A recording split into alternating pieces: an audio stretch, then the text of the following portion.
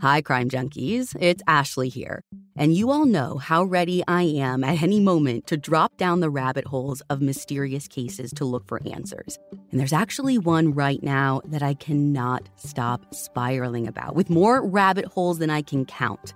In this season of Counterclock, investigative journalist Delia D'Ambra begins investigating Doug Wag Jr.'s mysterious death after he was found struck on a strip of railroad tracks. But the more Delia has dug into this case, the stranger things have gotten. And you guys, there is truly so much going on. A string of mysterious deaths, a bank robbery gone wrong, conspiracy, corruption, and it may all be connected.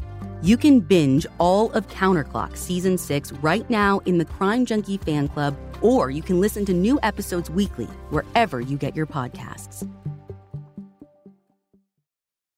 Quality sleep is essential. That's why the Sleep Number Smart Bed is designed for your ever-evolving sleep needs. Recently, I've been sleeping flat on my belly, and my chiropractor said that if I'm gonna do that, I should really have as firm a mattress as possible. So I didn't have to get a new mattress. I just cranked my Sleep Number up all the way to 100, and I've avoided any lower back pain that sometimes comes with belly sleeping.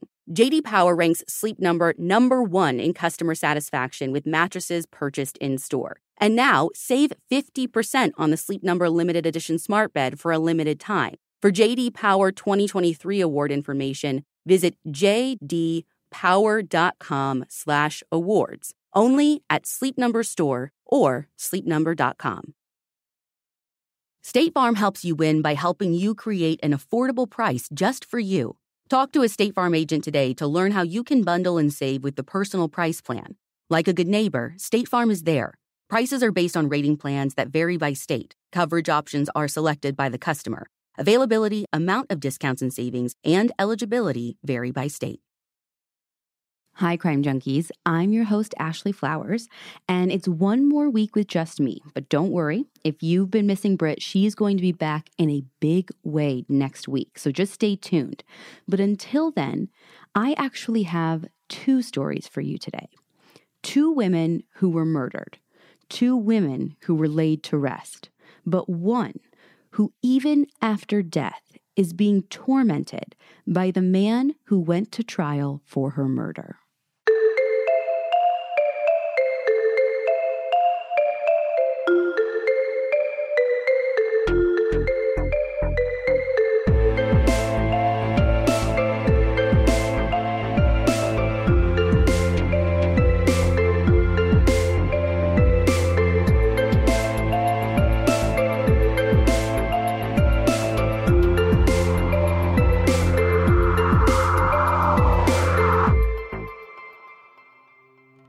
Our first story is set in New York State, 1999. There's a man who recently sold his house and he has to go clear it out. I mean, I've moved a couple of times and you know how there's things that build up and you start to sort through all of your own stuff and then you're reminded of all the weird things that were there before you even moved in, things you didn't bother moving. But in this man's case, it was something he couldn't move when he moved in. Now, when he moved into the house, under the crawl space of his home, where he had moved 9 years before, there was a large metal drum, like very large. He had tried to move it when he first got in the house, but it was so large and so heavy, 345 pounds, we later learned, so he couldn't do it on his own. Life quickly got in the way, so he just let it sit, remaining under him and his family as they went about their lives year after year. But after he sold the house and the new tenant found it, they insisted it be removed before they took possession of the home. So the seller calls up his realtor buddy to help him get it removed. It's definitely a job for two. And they try and get it taken away with the trash, but the trash guys are like, oh, heck no, we have no idea what's in there. It could be toxic. Like, you got to get someone to check this out first. But apparently, these guys were like, toxic schmoxic, let's see what we can find. So they find screwdrivers and start to pry open the lid. Little by little, it starts giving away until it opens, revealing another corroded barrel, which only heightens the mystery for these guys. So they go into this second barrel and slowly start trying to pry off that top. But this time, when the lid opens, they are assaulted with an incredibly foul odor. And when they get their bearings, they notice this green goo. And submerged in the goo is what looks like a human hand and a shoe. They call police, who in turn call the medical examiner. Nothing is removed there at the house in hopes of preserving as much evidence as possible. Back at the lab, a fully intact body is removed from the metal barrel, and when the goo and the body fluids have been removed and drained away, they realize that the encapsulation has mummified the remains. Like, how long had this person sat under that house? If they are to believe the last owner, we know at least 9 years, and they do believe him, because what they're able to tell is that this is a white or Hispanic woman, ages 20 to 30. She's short, maybe like 5 feet tops, and her clothing and her purse are indicative of an era decades ago, perhaps even as early as the 60s. Although they can't get fingerprints and identify her right away because of her condition, they are able to glean some clues from her body. She had very unique dental work, gold on her front teeth, and her cause of death was blunt force trauma to the head. Now, they also learn that she wasn't totally alone in that barrel. She was actually 9 months pregnant at the time she was put in there, and her unborn son died with her. So police are a little bit stumped. How are they going to solve a decades-old case when they couldn't even identify their victim? Well, you got to work with what you got. And they had a barrel. Now, they also had a purse that was in the barrel, a purse with an address book in it that might hold the keys to answers. Now, you might think that this address book would be totally unusable. It's been sitting in decomp and what we're calling goo for literally years. I mean, I can't imagine that it's legible. And you'd be right, it's totally useless if you're just going to look at it. But that doesn't mean we can't fix it. They have experts for this stuff for a reason. They turn over the book to a forensic document examiner who's going to put the book into this drying cabinet and then try this crazy light spectrum machine to read it. But that takes time, and nobody's got time to just sit around and wait and let a case solve itself. So the police go back to the barrel. It has some markings on it showing, at least at one time, that it had been shipped to a company called Melrose Plastics. Now, maybe this didn't matter. I could easily see barrels changing hands or getting sent to junk, I don't know, but police did think it mattered after they looked at the history of the house that the barrel was found in and exactly who had owned that house before. One prior homeowner stuck out to police, a man named Harold Elkins. The same Harold Elkins who back in the 1960s was part owner of, you guessed it, Melrose Plastics. Now, this seems like a great lead, but if I've learned anything from my detective friends, it is this: you cannot go in hot. You have to get as much information as you can before you ever want to even think about confronting a suspect. You need to know what the evidence tells you, what the witnesses tell you, what's happening at the time. Otherwise, how do you expect to catch them in a lie? So about this time that we learn about the barrel, we go back to our forensic document examiner. The pages are dried, and she uses what she calls a VSC 2000 machine, which is a video spectral comparator. And the way it works is it uses different kind of light waves that the human eye can't detect to make writing impressions visible. And like science, man, you guys, it is so cool. So using this machine, they find a piece of paper in the book, and handwritten in it is a line that says Residencia Nombre. Now, this is a resident alien number. They know now that they need to go talk to immigration. And when they give immigration the number that they found, they finally get a name for their victim. Her name is Reina Marroquin. They learned that Reina immigrated here from El Salvador back in 1966. She started working as a nanny, but eventually got work in a plastics factory. Of course, it was Melrose Plastics. Now, along with her ID number, they also found another scratch of paper with a handwritten message that seems really telling. It said, "Don't be mad, I told the truth." Like, what truth? Police felt like they were getting close, but they didn't have all the pieces. But there was one more thing in that address book, something that might lead them to the pieces. It was the name of a woman named Kathy in her address book. Now, Raina didn't have a lot of friends in the US, but she did have one, and Kathy was her best friend. But finding Kathy would take a little bit of work. Now, they are sandwiched in between a time when the information is like super relevant and maybe you just go knock on this person's door or call their number. And they're sandwiched between another time where you can just look somebody up on Google. But they're in this weird space in the 90s where the address and phone number they had for Kathy is 30 years old and not relevant, but they also can't just go look her up on Facebook. So they have to do some real legwork, but they put the work in and they find Kathy. And what she tells them is very interesting.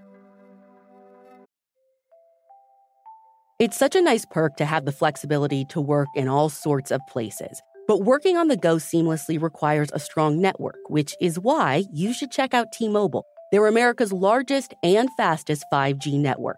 Plus, they also cover more highway miles with 5G than anyone else. And that's been great for me especially because these last few months, I've been doing a lot of on-the-ground reporting with our team, from northern Wisconsin to Utah to the middle of nowhere, Indiana. No matter where I go, I'm able to stream, make calls, or get those case-altering DMs from sources, which that's my favorite part. With T-Mobile, you'll be covered in more places with the 5G speed you need for your life on the go. Find out more at T-Mobile.com/network today. Coverage not available in some areas. Fastest based on median overall combined 5G speeds according to analysis by Ookla of Speed Test Intelligence Data Q3 2023. See 5G device coverage and access details at T-Mobile.com.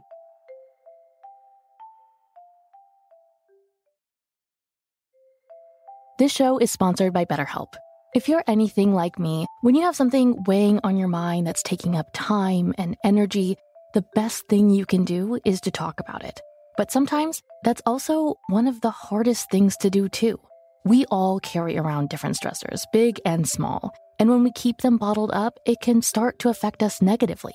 Therapy is a safe space to get things off your chest and to figure out how to work through whatever's weighing you down. If you're thinking of starting therapy, give BetterHelp a try. It's entirely online, designed to be convenient, flexible, and suited to your schedule. Just fill out a brief questionnaire to get matched with a licensed therapist and switch therapists at any time for no additional charge. Get it off your chest with BetterHelp. Visit BetterHelp.com/CrimeJunkie today to get 10% off your first month. That's BetterHelp, HELP.com/CrimeJunkie. When police show up at Kathy's door, she was shocked. Yes, she'd known Raina. She even knew something bad had happened to her, and she tried to alert authorities back in 1969, but no one would pay attention to her. She said that her and Raina had been friends for most of the time she lived in New York. And at the time they met, Raina was living in a home for immigrant women. But sometime around November of 1968, she was going to be moving because Raina had a boyfriend. She was actually pregnant with his child, and he was going to put her up in an apartment somewhere in New Jersey. Now remember, Kathy was her best friend. They knew everything about each other. So she was one of the few people at the time who knew that Raina's boyfriend was also her boss, a boss that was already married with 3 kids. One night in 1969, this was a Friday, Kathy gets a call from Raina, and Raina is frantic. She's done something, and maybe she shouldn't. It's something she wishes she could take back, and now she's afraid. Like, what did you do? Kathy keeps asking her. And she says, I called his wife. I called her, and I told her I'm pregnant with his baby, and now he says he's going to kill me. I'm sure Kathy tried to calm her down, like I would try and calm down Britt if she ever called me frantic.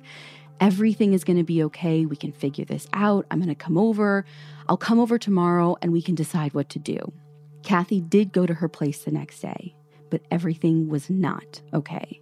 She found the door open, warm food still on the stove, as if Raina had just been there and disappeared into thin air.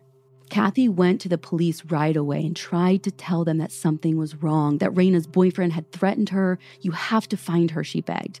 But the police had no time. They said, sorry, there's not much we can do. There's really no sign of foul play.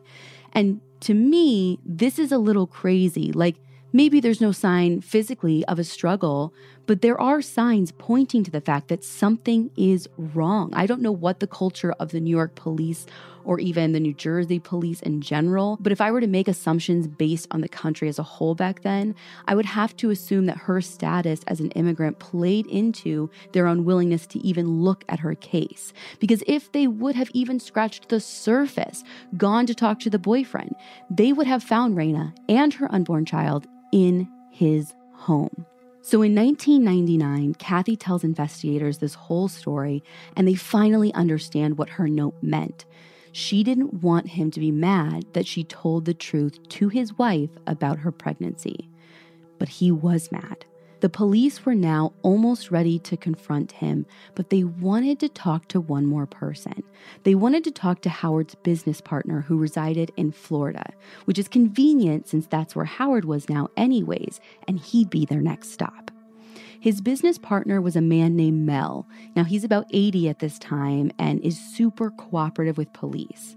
They show him a picture of the barrel, and he says, yep, I know that barrel. We got them all the time at the plant. So then they ask, well, any idea how a young pregnant girl might have ended up in one of those barrels? And he had an idea, all right. He confirms the stuff police had heard from Kathy. He said, we used to use young migrant workers in the plant, and I know at some point Howard got tangled up with one of the women. He said she was very beautiful, but he didn't remember her name and never really asked about her when she stopped showing up. Didn't even think much of it at the time. This confirms it for investigators. Now they are ready to talk to the man himself. Howard and his wife, Ruth, had moved to Boca Raton, Florida by the time police came knocking at their gated community. They eased into questioning at first. Did you know about this barrel under your house? Oh my gosh, of course not. We didn't even know the house had barrels like that. That's crazy.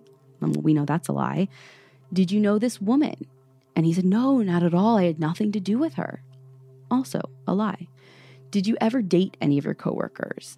And Harold kind of tells a half-truth here. He said, I did have an affair once, but I can't even remember her name. Lie. Did the woman you dated ever get pregnant? No, absolutely not, Howard says. Another lie. So police say, there's a super easy way to clear all of this up. Let's take a blood sample for DNA comparison to her unborn child. And Howard tightens up. The mood changes in the room and he denies the request. That's okay, they say. We will just come back with some paperwork tomorrow and that'll be a warrant and we will have to take it. So that's what they do. The next day, the police are hard at work getting everything in order with their warrant when they get a call from the New York State Police. They say, tell me Howard Elkins is in your custody right now. And they say, no, we're just getting the warrant ready. He wouldn't be with us. Why? He's missing. Apparently, his wife had filed a missing persons report the day after the police had talked with him. He wasn't gone long, but it was super unusual for him to be away from her for any amount of time without her knowing where he was. By the time the New York cops arrived back to the scene, Howard Elkins had been found by his son in the backseat of a neighbor's SUV with a self-inflicted gunshot wound to his head. That was as much of a confession as anyone needed, but they still did the DNA test anyway, and it confirmed that Howard Elkins was the father of Raina's unborn baby. Now, he's not around to answer questions about why or how he did what he did, but the story police pieced together goes something like this. Raina did tell his wife, Ruth. He was furious and made good on his promise to kill her. So he showed up at her house in New Jersey on that Friday night and lured her out of the house, whether by force or good nature. And they believe then that he took her to the plant and killed her there. They think he originally was planning to weigh down the barrel and put it on his boat and dump her somewhere in the ocean where she would never have been discovered. We would not even be talking about her today. But the barrel was too heavy, so he just buried it, his little secret, under his home where his family lived. Now, here is the piece that's still a mystery to me. In one report of this case, it was said that she was pregnant again. In a couple of news reports, there's an account of someone who fits Raina's description bringing in a toddler to the factory, and workers had joked that the father was Howard. So I have to wonder, was there another child? Was she the caregiver for that kid at the time of her murder? And if so, what happened to that child? Could they still be alive today? And if they are, do they even know the fate of their birth mother? Raina's remains were transported back to El Salvador to be near her family. Her mother had always worried about her daughter ever since she'd abruptly stopped writing to them in 1969. And for years, her mother had dreams of her daughter in a barrel, but never knew what to make of them until she was contacted by police so many years later. Raina's 95-year-old mother died just 1 month after bringing Raina home, and she was buried with her daughter, both of them together, finding peace in knowing that Raina was back where she belonged and back with the ones who loved her even in death. But for the victim in our next story, that's not the case. Even after death, she could not rest in peace. Her daughter believes that the person who tormented her mother in life has found a way to continue to torment her even in death.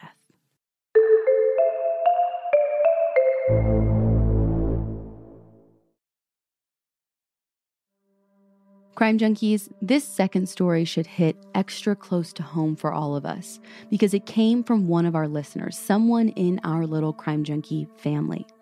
A few months ago, I was contacted by a girl named Kara, and she asked that I share her mother's story, a tragic story of murder and loss, because she wants her mother's story to serve as a cautionary tale for others in similar situations.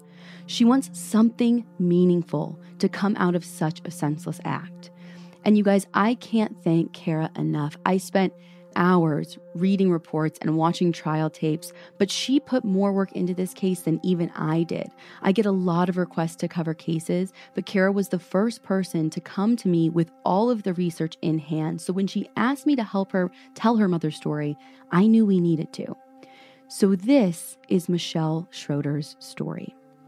In February 1998, Michelle was a 27-year-old mother with 2 little kids, Kara, age 8, and Kyle, age 3. Michelle had divorced from her husband and the father of her 2 kids sometime before, and he was actually awarded custody of the children. You see, Michelle had hit a rough patch in life. She started running with the wrong people, began drinking a little more, dabbled in drugs. She wasn't in a place to have her kids full time, but she still saw them regularly. She had them every other weekend, and Kara knew, even as a young child, her mother loved her. Whatever was going on, whatever happened or would happen, her mother cared about her. On the evening of February 27th, 1998, Michelle was supposed to have her kids that night, but schedules got jumbled the way they tend to do when you're juggling growing kids with little lives of their own. Kara had gotten invited to a friend's sleepover birthday party that she really, really wanted to go to, so of course her mom wasn't going to keep her back. So, new plan. Kyle would stay with his dad on Friday night, Kara would go to the sleepover, and in the morning, Michelle would pick up Kyle and then swing by and grab Kara, and they would spend the rest of the weekend together, playing games and having pizza. Michelle even relayed this plan to Kara over the phone on Friday night. "You have fun at the party. I'll see you tomorrow. I love you." The next day, Kara patiently waited for her mom to come pick her up, but she never showed.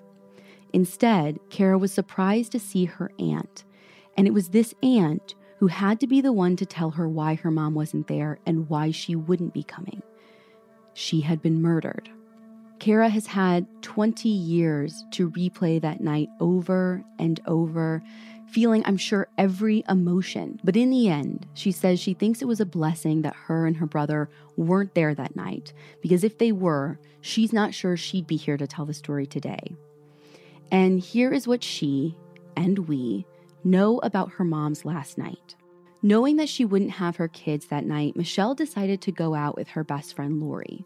Lori had a small group of friends that were hanging around town, mostly at a local bar. They drank a little, they drove around, nothing really out of the ordinary or memorable. At some point in the night, Michelle's ex, Charles, met up with them. Just briefly, maybe like 10 minutes or so. He brought Michelle some cigarettes or something. Now, I need to talk briefly about Michelle's ex, or maybe not ex. They were very on and off all the time. Probably off at that moment, but they were very hot and cold, and they had a very volatile relationship. And I'm not exaggerating. On September 4th of 1997, this is about 2 years before, one of their fights got so bad that Michelle had to file a restraining order. And here's exactly what the restraining order reads. Quote, "He had threatened me by telling me he was going to kill me. He was calling me names. He was out of his mind. I don't want him around me or around my house. He is a threat to me." End quote. Now, this wasn't the first time. They had blowout fights before, and this wouldn't be the last. All-out brawls where people overheard Charles threatening to shoot Michelle or blow her head off. Times where people witnessed Charles chasing her, grabbing her by her hair and dragging her off. Just 3 months before the murder, someone said they saw Charles kick Michelle in the head. The restraining order was an important step for Michelle, but she couldn't stay away. Charles would cross the lines of that order many times, and Michelle would too. The national domestic violence statistics show us it takes, on average, 7 times of trying to walk away before someone can leave their abuser for good. I don't know how many times Michelle tried to break it off, but we do know that she filed a report on September 4th, and we know another police report was made on New Year's Eve showing that Charles violated that order. Police were called to Michelle's trailer, and they'd been there before. They were familiar with both Michelle and Charles. When they arrived, Michelle came running out and she was agitated. And as she comes running out, someone had taken off through the back door. Now, police tried to chase this man down, but as they're looking for him, all of a sudden, they hear noises back inside the trailer, and it sounded like the place was coming apart.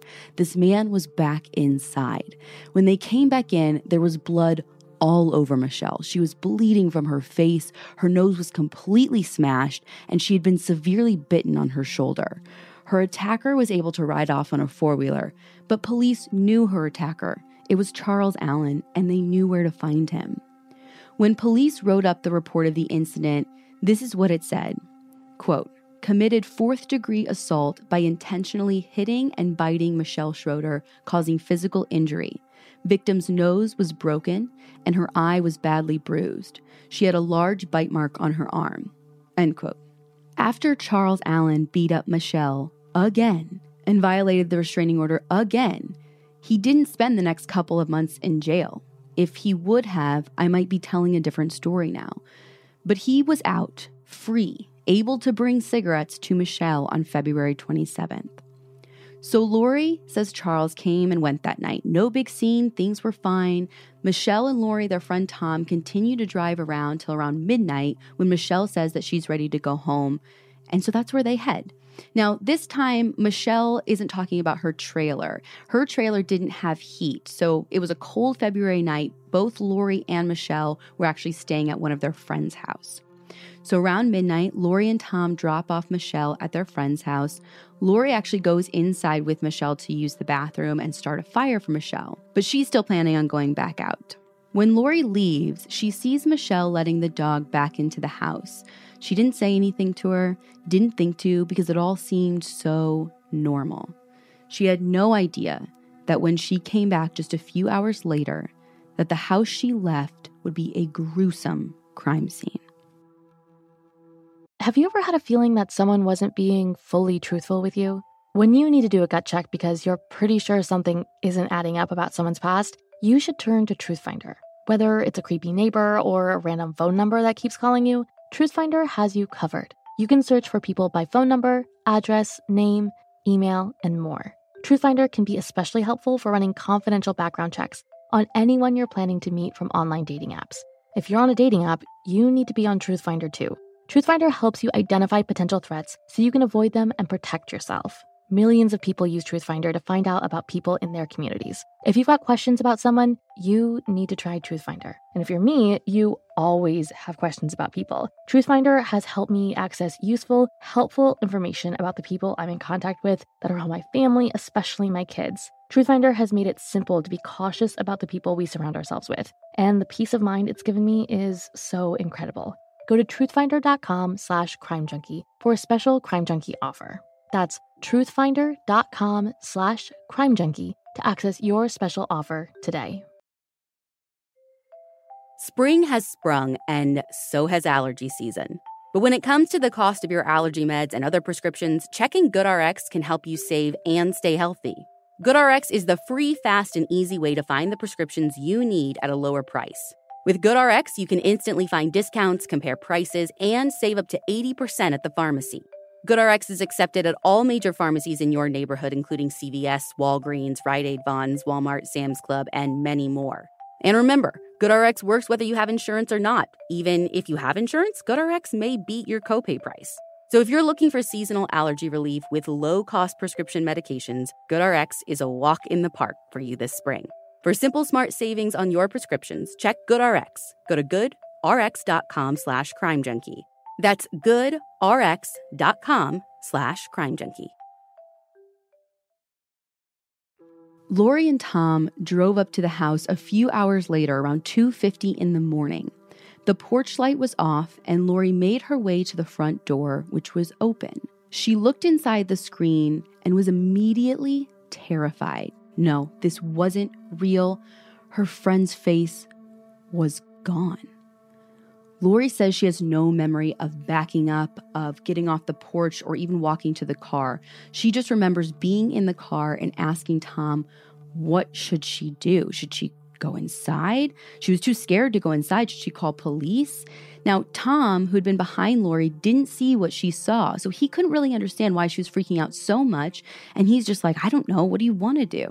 So Lori tells him, we need to go call 911. They don't have cell phones, so they drive to a local Taco Bell in town, and they make the 911 call from there. Now, I'd love to be able to play the 911 call for you, but the original tape was lost, and all we have are the recordings from the videos taken in court, so it's super, super hard to hear. But the essence of it is basically Lori tells the operator that she went back and saw her friend, and she says her head was crushed. She gives them Michelle's name, tells them where they can find the house, and the dispatcher asks her if she can go back and meet the officers, but Lori says she's too scared, so she waits at the Taco Bell for an officer to come pick her up and drive her back to the scene. Now, when they get back, there's something interesting. Now, I'm not 100% sure what it means. Lori says when they drive up, now the porch light is on. No one makes a big deal of this, but Michelle's daughter, Kara, has always wondered, did that mean that her mom's killer could have still been in the house when Lori came up the first time? We don't have the answer to that, but it's something that will always linger in Kara's mind. When detectives finally get to the scene and take inventory of what's there, it's overwhelming. The crime scene spread over 3 separate rooms. Michelle had been running from her attacker. Skin and hair and bones were found in 3 different rooms: the bathroom, the dining room, and finally the living room where Lori said she saw Michelle's lifeless body. And when Lori said to the 911 operator that her face was gone or that it had been crushed, what she didn't know was that Michelle had been shot with a shotgun multiple places, but the final blow was to her face, just to the left of her mouth, and that was the shot that killed her. When investigators look for physical evidence, they don't have a ton. There seemed to be no forced entry, but that's not too surprising since Lori said Michelle probably would have kept the door unlocked to let her come home later. But there was something interesting. The phone line seemed to have been ripped from the wall, and most telling, in Michelle's hand was a handful of hair. Now, while police are trying to catalog everything at the scene, things are happening in parallel. Lori and Tom are taken to the police station and both their hands are tested for gunshot residue, which both come back negative. Lori tells police her story of finding Michelle, leaving out the fact that earlier in the night they were looking for drugs, but who would want to tell police that? Additionally, while this is going on, police are learning about Michelle's tumultuous relationship with Charles. And so the detectives send someone to the house that he's staying at around 5:30 in the morning, basically just to keep an eye on him while they work the scene. See if he does anything fishy, make sure he just stays in one place so we can talk to him when we're ready. Now, police are watching him, but they aren't ready to go in with a warrant until 9 o'clock in the morning. And from the time they're watching till they go in at 9, he was inside. When police walk in, they describe Charles as being on the couch, rocking back and forth, just saying, "Oh, no." When police approach him, he just says, "I didn't do it." He didn't try to run or fight back, but he refused to talk to police when they took him into custody. The house he was staying in is treated like another crime scene. They search high and low, looking for any sign that he could have been around Michelle when she was murdered. And here's what they find. They find 2 shotguns, even though it's illegal for him to have these weapons because of the court orders against him at the time. And remember, it was a shotgun used to kill Michelle. They find shotgun shells in a trash can outside the garage. They find a couple of specks of blood, one on his white tennis shoe that had no laces, one on his sweatshirt, and one on his bedding. Finally, they did another GSR, gunshot residue test, on Charles, and multiple swabs taken from his left palm, left back, right palm, all came back with significant amounts of antimony and barium and lead showing positive results. He handled a gun recently. Now, this seems like an open and shut case. A woman was murdered with a shotgun. The man who has consistently had police reports filed for beating the living crap out of her has the same kind of gun in his house, with shells in his trash can and blood on his stuff, and witnesses who allegedly heard this man threatening to blow her head off, which is exactly what happened to her. It didn't take long for police to build a case against Charles Allen, but everything I listed above mostly was circumstantial. Some of the shells in the garbage seem to match the scene, but it's not 100% exact science. And the problem was they didn't have the gun. Even though he had 2 shotguns in his house, the one that was used to kill Michelle wasn't found. But police thought they knew why. He had actually bought a brand new weapon from a man just 2 days before the murder. And this man testified at trial that he did sell it to Charles Allen. So this was another shotgun that they were never able to locate. But they can prove he bought it. But again, all circumstantial. So, okay, let's look at the blood. And take, for instance, the blood on the shoe. It was just a small speck on a white shoe. The speck was too small an amount to test in the 90s, so they couldn't say for sure if it was even Michelle's. The defense pointed out that there were no shoelaces, and they say, like, who would even wear shoes without laces in such a cold February day? But the prosecution, when they got up, was like, we're looking at the same thing. That's not our question. We're seeing this and saying the reason there are no shoelaces is because the laces are the only part of the shoe he couldn't clean blood off of. He probably got rid of those just like he would have gotten rid of the gun if he did. So their argument, at least for me, the prosecution's argument seems legitimate, but again, circumstantial because you do not have those laces. You do not have the gun. So the defense keeps attacking the prosecution's circumstantial evidence. And this time they go after the speck of blood on the sweatshirt, which again was too small to test. So they say, listen, you got to just completely throw that out. But the prosecution thought they had something solid. They did have the spot of blood on Charles' bedding, and that spot was big enough to be testable. And when they tested it, it was Michelle's blood. Now, the defense says they have an excuse for this too. They say, well, I mean, that's not surprising. They dated on and off. Maybe she had a nosebleed before. You can't tell when the blood got there. This is totally explainable. And at one point in the trial, the defense attorney says something that made my skin crawl. He said, nosebleed aside or whatever. He said, listen, take, for example, there might be blood in Michelle's own trailer. But clearly, that has nothing to do with this crime because no crime took part in that trailer. So, he continues, if blood were to be found in that trailer, we have to assume it's from previous times where Charles beat up Michelle. So, they were proposing that the jury view all of the evidence this way. He's basically saying that we should assume that blood could be all over Charles and his stuff and where he stays because he beat on her so frequently that we should expect to see her blood everywhere by now, and that shouldn't be taken into consideration when weighing whether or not he was responsible for killing her. Are you fired up like me because there's more? The defense also said, well, yeah, they fought all the time. And to clarify here, which of course the defense did not, we're not talking about like screaming matches or arguments. We're talking about police reports of Michelle getting her nose broken, bleeding profusely.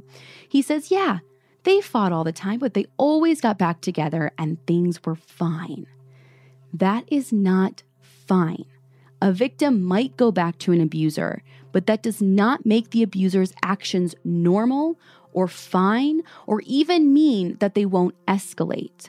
Now, this isn't the only thing I have problems with that the defense did. During the trial, when it was time for Lori to tell her story about finding her friend, the defense counsel goes on and on about Lori's use of drugs. He goes into extensive detail about how she does drugs. Do you snort it? Do you inject it? How do you inject it? Will you show us how you inject it? Now let's talk about Michelle. How did she do drugs? This did not have any relevance to the case or whether or not Charles was innocent or guilty. The defense attorney wanted the jury to have a distaste for Lori and Michelle. He was trying to attack the character of the victim to try to make her seem unsympathetic, and he was trying to make them think Lori was untrustworthy because he had something up his sleeve. The defense had a story from Michelle's own brother who said that Lori told him she was there when Michelle died and that she watched someone else kill her, but that someone wasn't Charles. Now, this seems like a bombshell, but Michelle's brother wasn't stable. Michelle's sister testified as much in court, and when I talked to Kara, Michelle's daughter, in present day, she said this, quote, "He suffers from various mental illnesses, including a mild mental delay. He has had to have legal guardian most of his adult life. My mother and Carl's sister Pam tried to have him declared incompetent to stand trial in the months prior, but it didn't work out.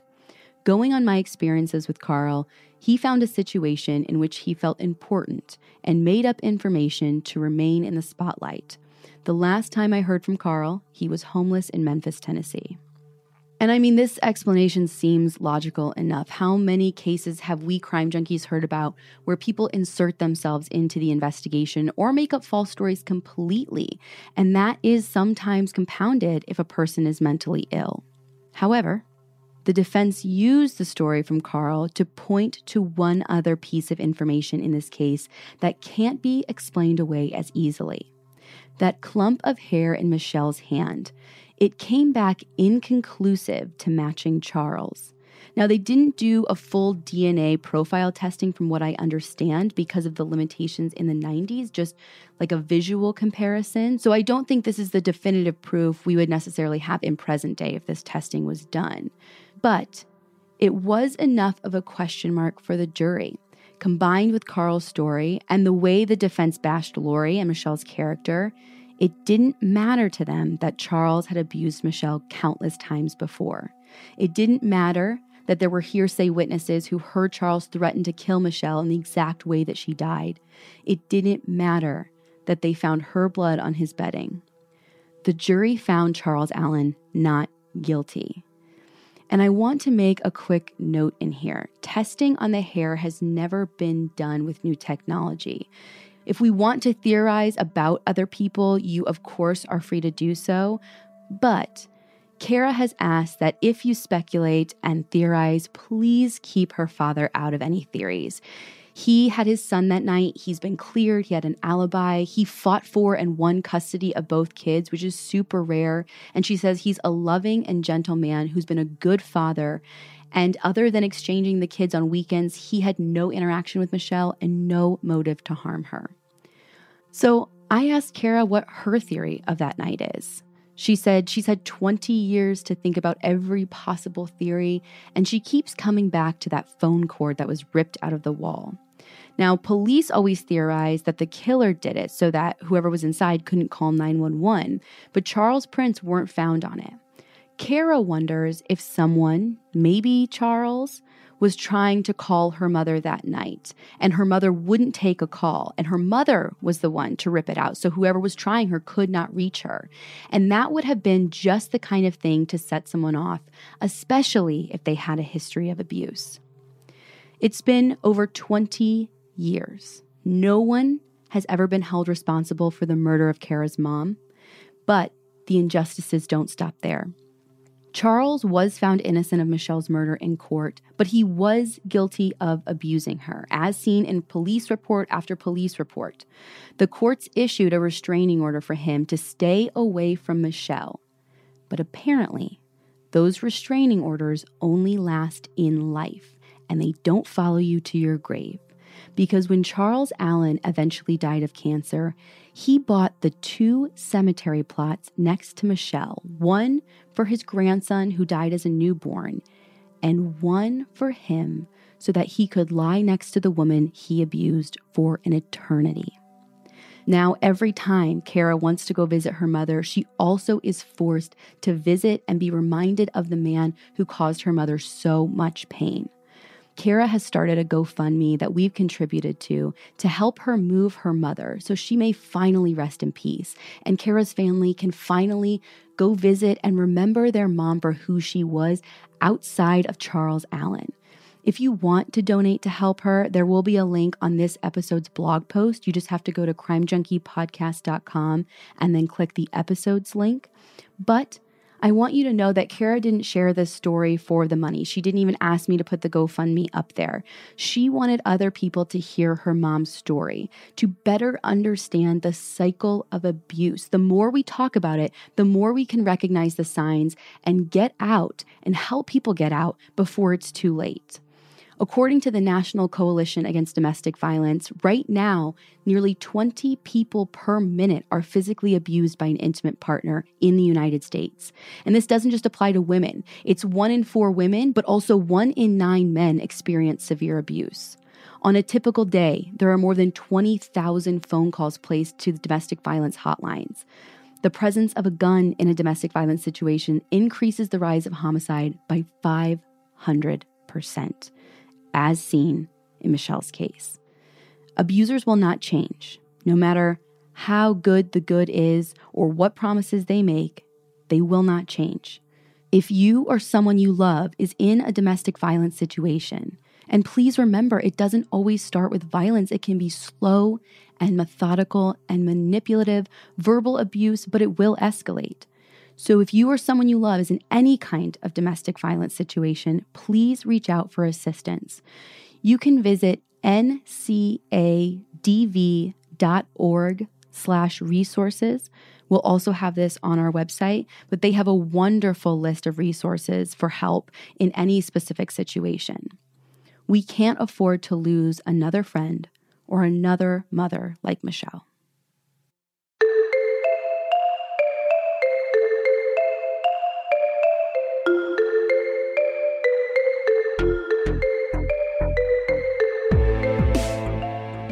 Thanks so much for tuning in to another episode. Again, if you want information on those resources for domestic violence victims, that's going to be posted on our website. If you want to contribute to Kara's GoFundMe, it will be a limited time. But as of right now, the week of June 17th, 2019, the link is live and you can help her move her mother away from her abuser. We will be back next week with a brand new episode, and I do mean we have Britt coming back. And if you ever want to follow us on social, don't forget our handles are at Crime Junkie Podcast on Instagram and at Crime Junkie Pod on Twitter. I'll see you guys next week.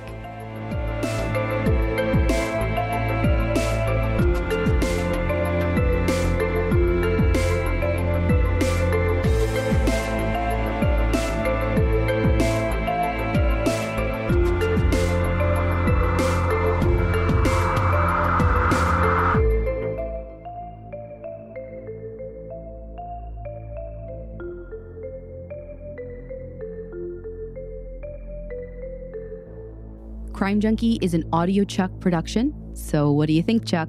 Do you approve? Hi, it's Martha Stewart. You know, I spend a lot of time thinking about dirt. At 3 a.m., at all hours of the day, really. What people don't know is that not all dirt is the same.